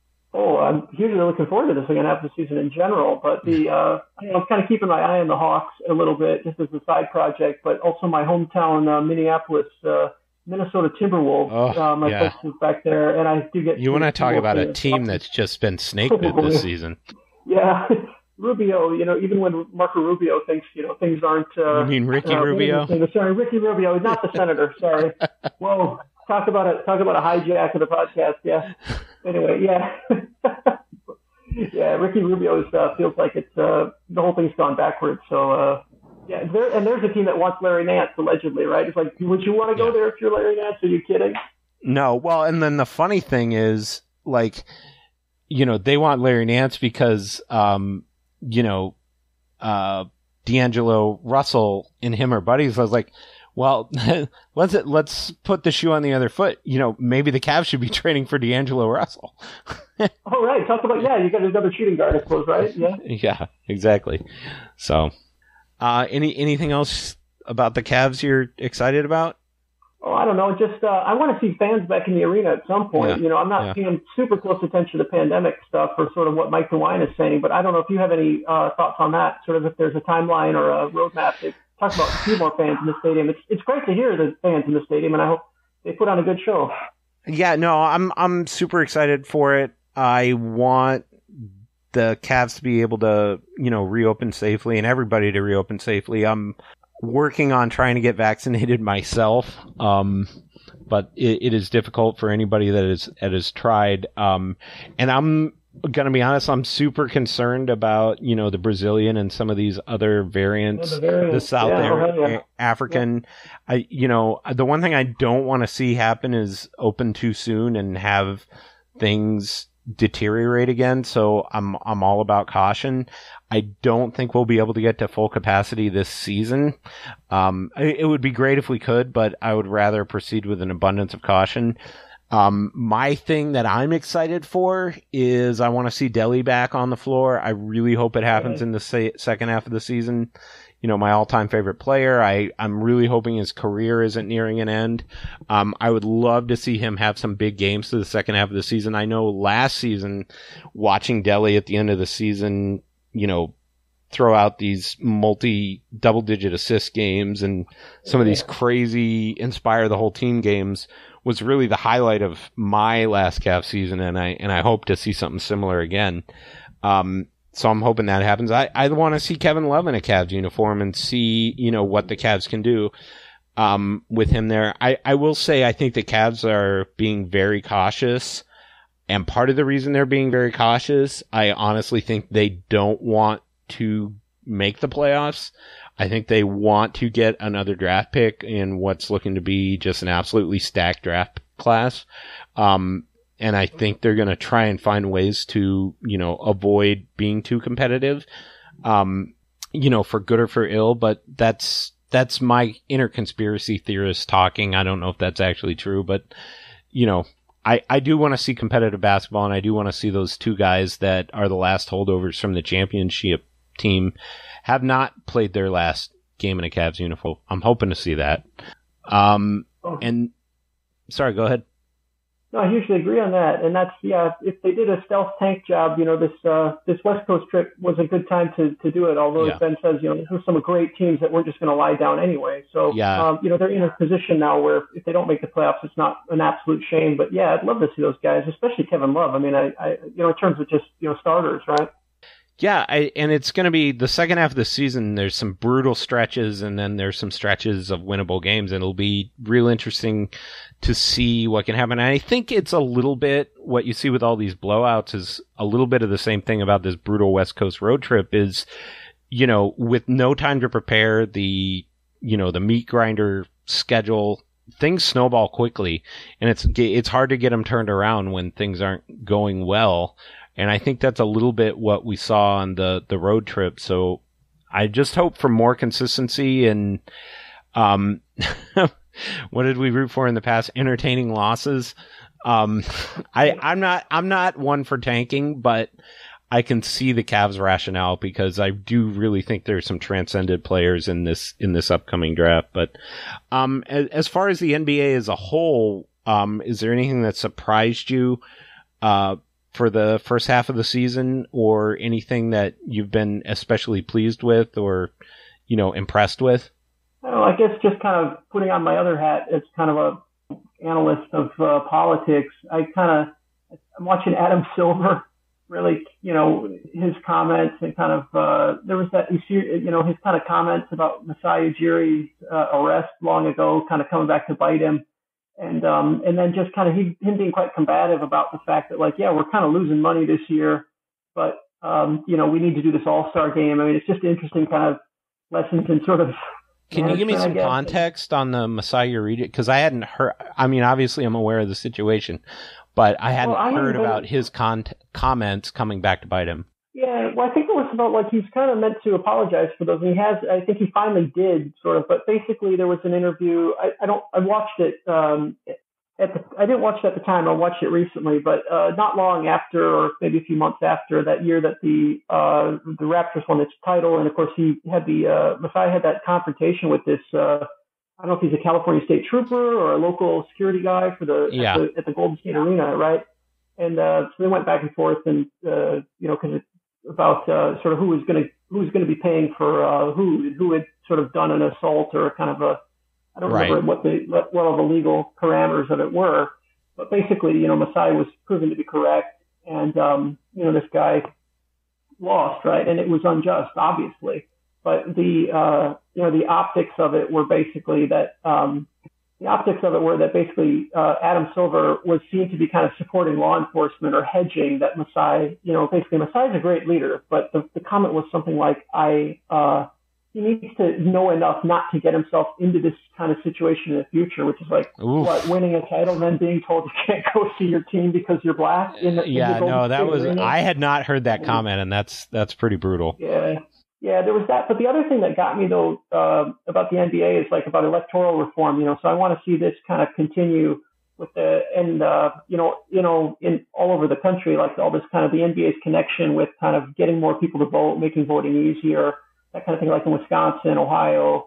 And it's interesting to watch. I don't think that the NBA in and of itself can swing an election or wants to get too deeply involved. But just as the season goes on, I'll be very curious to see kind of community involvement. And as people kind of come back from COVID recovery and getting communities kind of, like Cleveland kind of engaging the city itself, it'll be interesting to see like what the Cavs do and what other organizations do, what LeBron is doing, that kind of thing. And not to get this podcast overly political, but it will be very interesting to see how that shakes out in light of a lot of the, Republican-controlled legislators very much trying to crack down on voting access across the U.S. And the opposite of the message the NBA and the NBA players were, sharing and kind of how that comes to a head. And so that'll be really interesting to watch.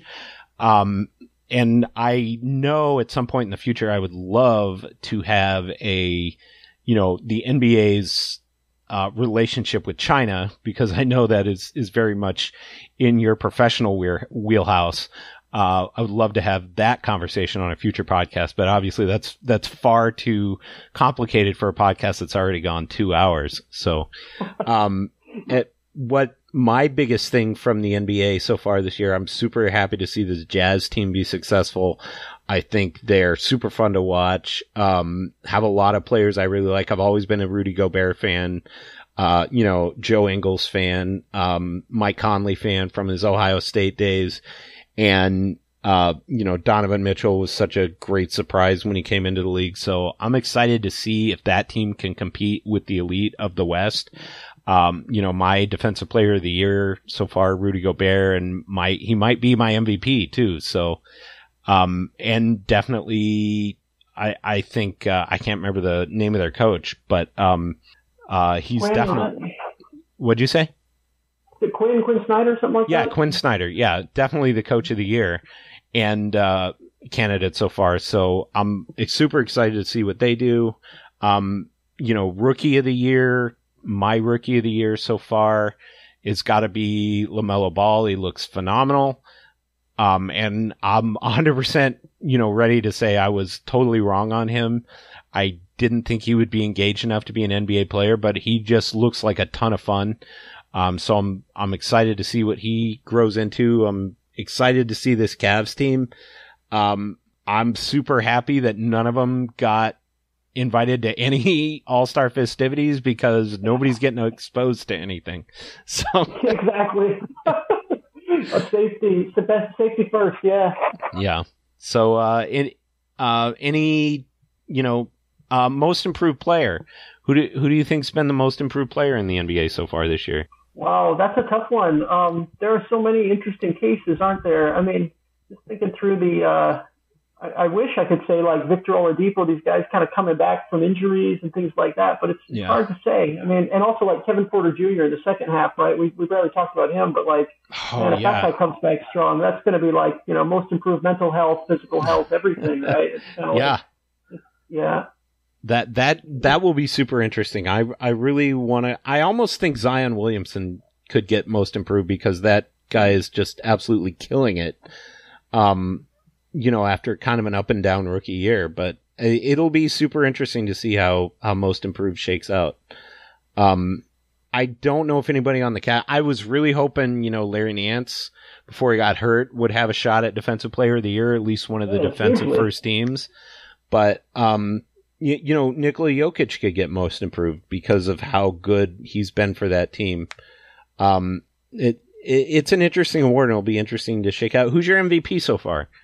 Oh, I usually like Giannis. I mean, I think he's great. I haven't watched him so carefully this year. I mean, the Bucks have been needing to kind of catch up on some of their backlog. But I think Giannis has been pretty great. But like you said, like Rudy Gobert is pretty great. Mitchell's doing really well. I mean, the Jazz are just kind of in that stratosphere at the moment. I haven't been watching the Lakers so much. So like, some people don't talk about LeBron, but I'm not sure kind of where that's at. Yeah, and Embiid, if he didn't flop so dang much, I would vote for him, but he's insufferable to watch. Well, he's sort of purposely unlikable. He's kind of in that WWF, WWE kind of mindset. He's a heel. Yeah, exactly. You love to hate him. And, but I mean, amazing stats. And great player. I mean, even against the Cavs, it's just like the guy just walks up the floor and just buries like multiple threes in succession, and he's just kind of unconscious and he's graceful. And I guess I suppose we'll see how the Sixers end up in the standings. But if they're really up there at the top, he's got a good shot at it certainly, and it would make sense, right? And he's a dominant big man who can score, handle the ball, shoot from the perimeter. It's exciting. So, I mean, I guess take away the dislike of the person or his antics. And, he's got a very good shot at it. So trying to wrap this up a little bit, anything you're looking forward to in the All-Star game tonight, or are you not an All-Star game guy? I always watch it, well after the fact. I'm kind of, I think the lack of defense is always a little bit, it's kind of hilarious, really. And you're in a time zone where it makes watching it live hard. Yeah. I don't know. How about you? I do like the Elam ending. I think that added a lot of fun. I hope that the guys play with some joy and that there's some competitiveness. But I also want to see the camaraderie and just, respect for all the different players and, what's been a really tough year and a half for the NBA, or year for the NBA. And I just hope that there's a sense of, gratefulness and camaraderie and brotherhood that kind of pervades the game, and that it's fun and not just a slog. That's my hope. And I will say, along with that, I always like the dunk contest, and I really am a little interested to see if this abbreviated format is something that they can keep a little bit, because I do think the All-Star game kind of slogs on a little much at times, especially the All-Star weekend. So it'll be interesting to see how that shakes out. Yeah, congrats to the NBA for making it this far. You know, I was surprised they didn't do this season in a bubble, to be honest. You know, and it seems to be working for the most part. Okay, yeah, and I respect the heck out of the players for having gutted through a very difficult, and that would be my biggest. I think the players and the coaching staffs and the training camp staffs have really are to be commended for their professionalism and for their, you know, I haven't heard a lot of complaining. You know, I have from the high level, from the union side, but that's also their job. But I think the professionalism and the engagement with fans and just the day-to-day, you know, we talk about losses but the day-to-day excellence and, you know, just being an inspiration to the fans and the nation as a whole, because I really think the NBA has done a great job of that this year, and I'm happy to see them. I hope the players are commended to that effect. Oh yeah, I'm with you on that. Anything you want to add on the Cavs or the NBA? Sorry, I didn't mean to interrupt you.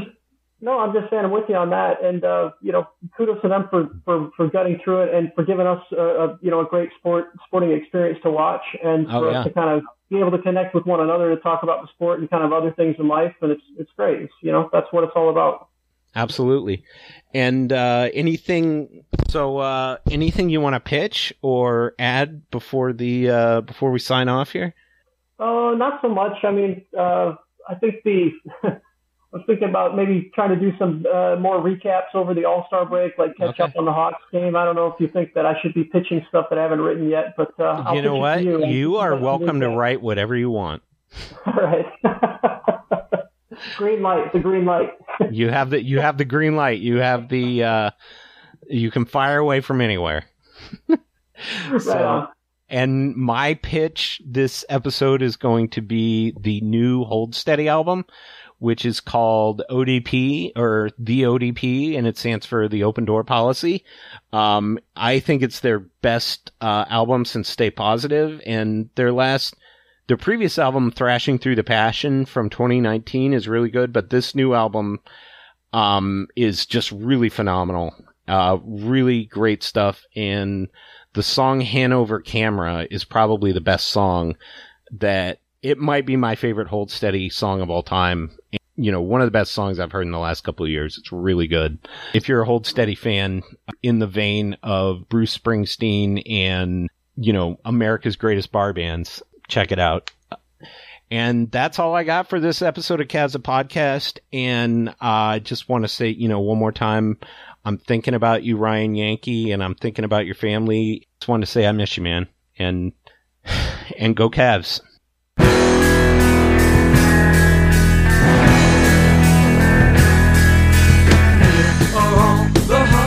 Where I watched you from afar, the streets where I would stare as you rode by on bikes in cars, the bedrooms where we both dreamed we'd be more than who we are. You were everything I wanted. You were everything I wanted. You were everything I wanted to be mine. And I lay staring at the sky one warm July. The stars were ours and half a jug of storage.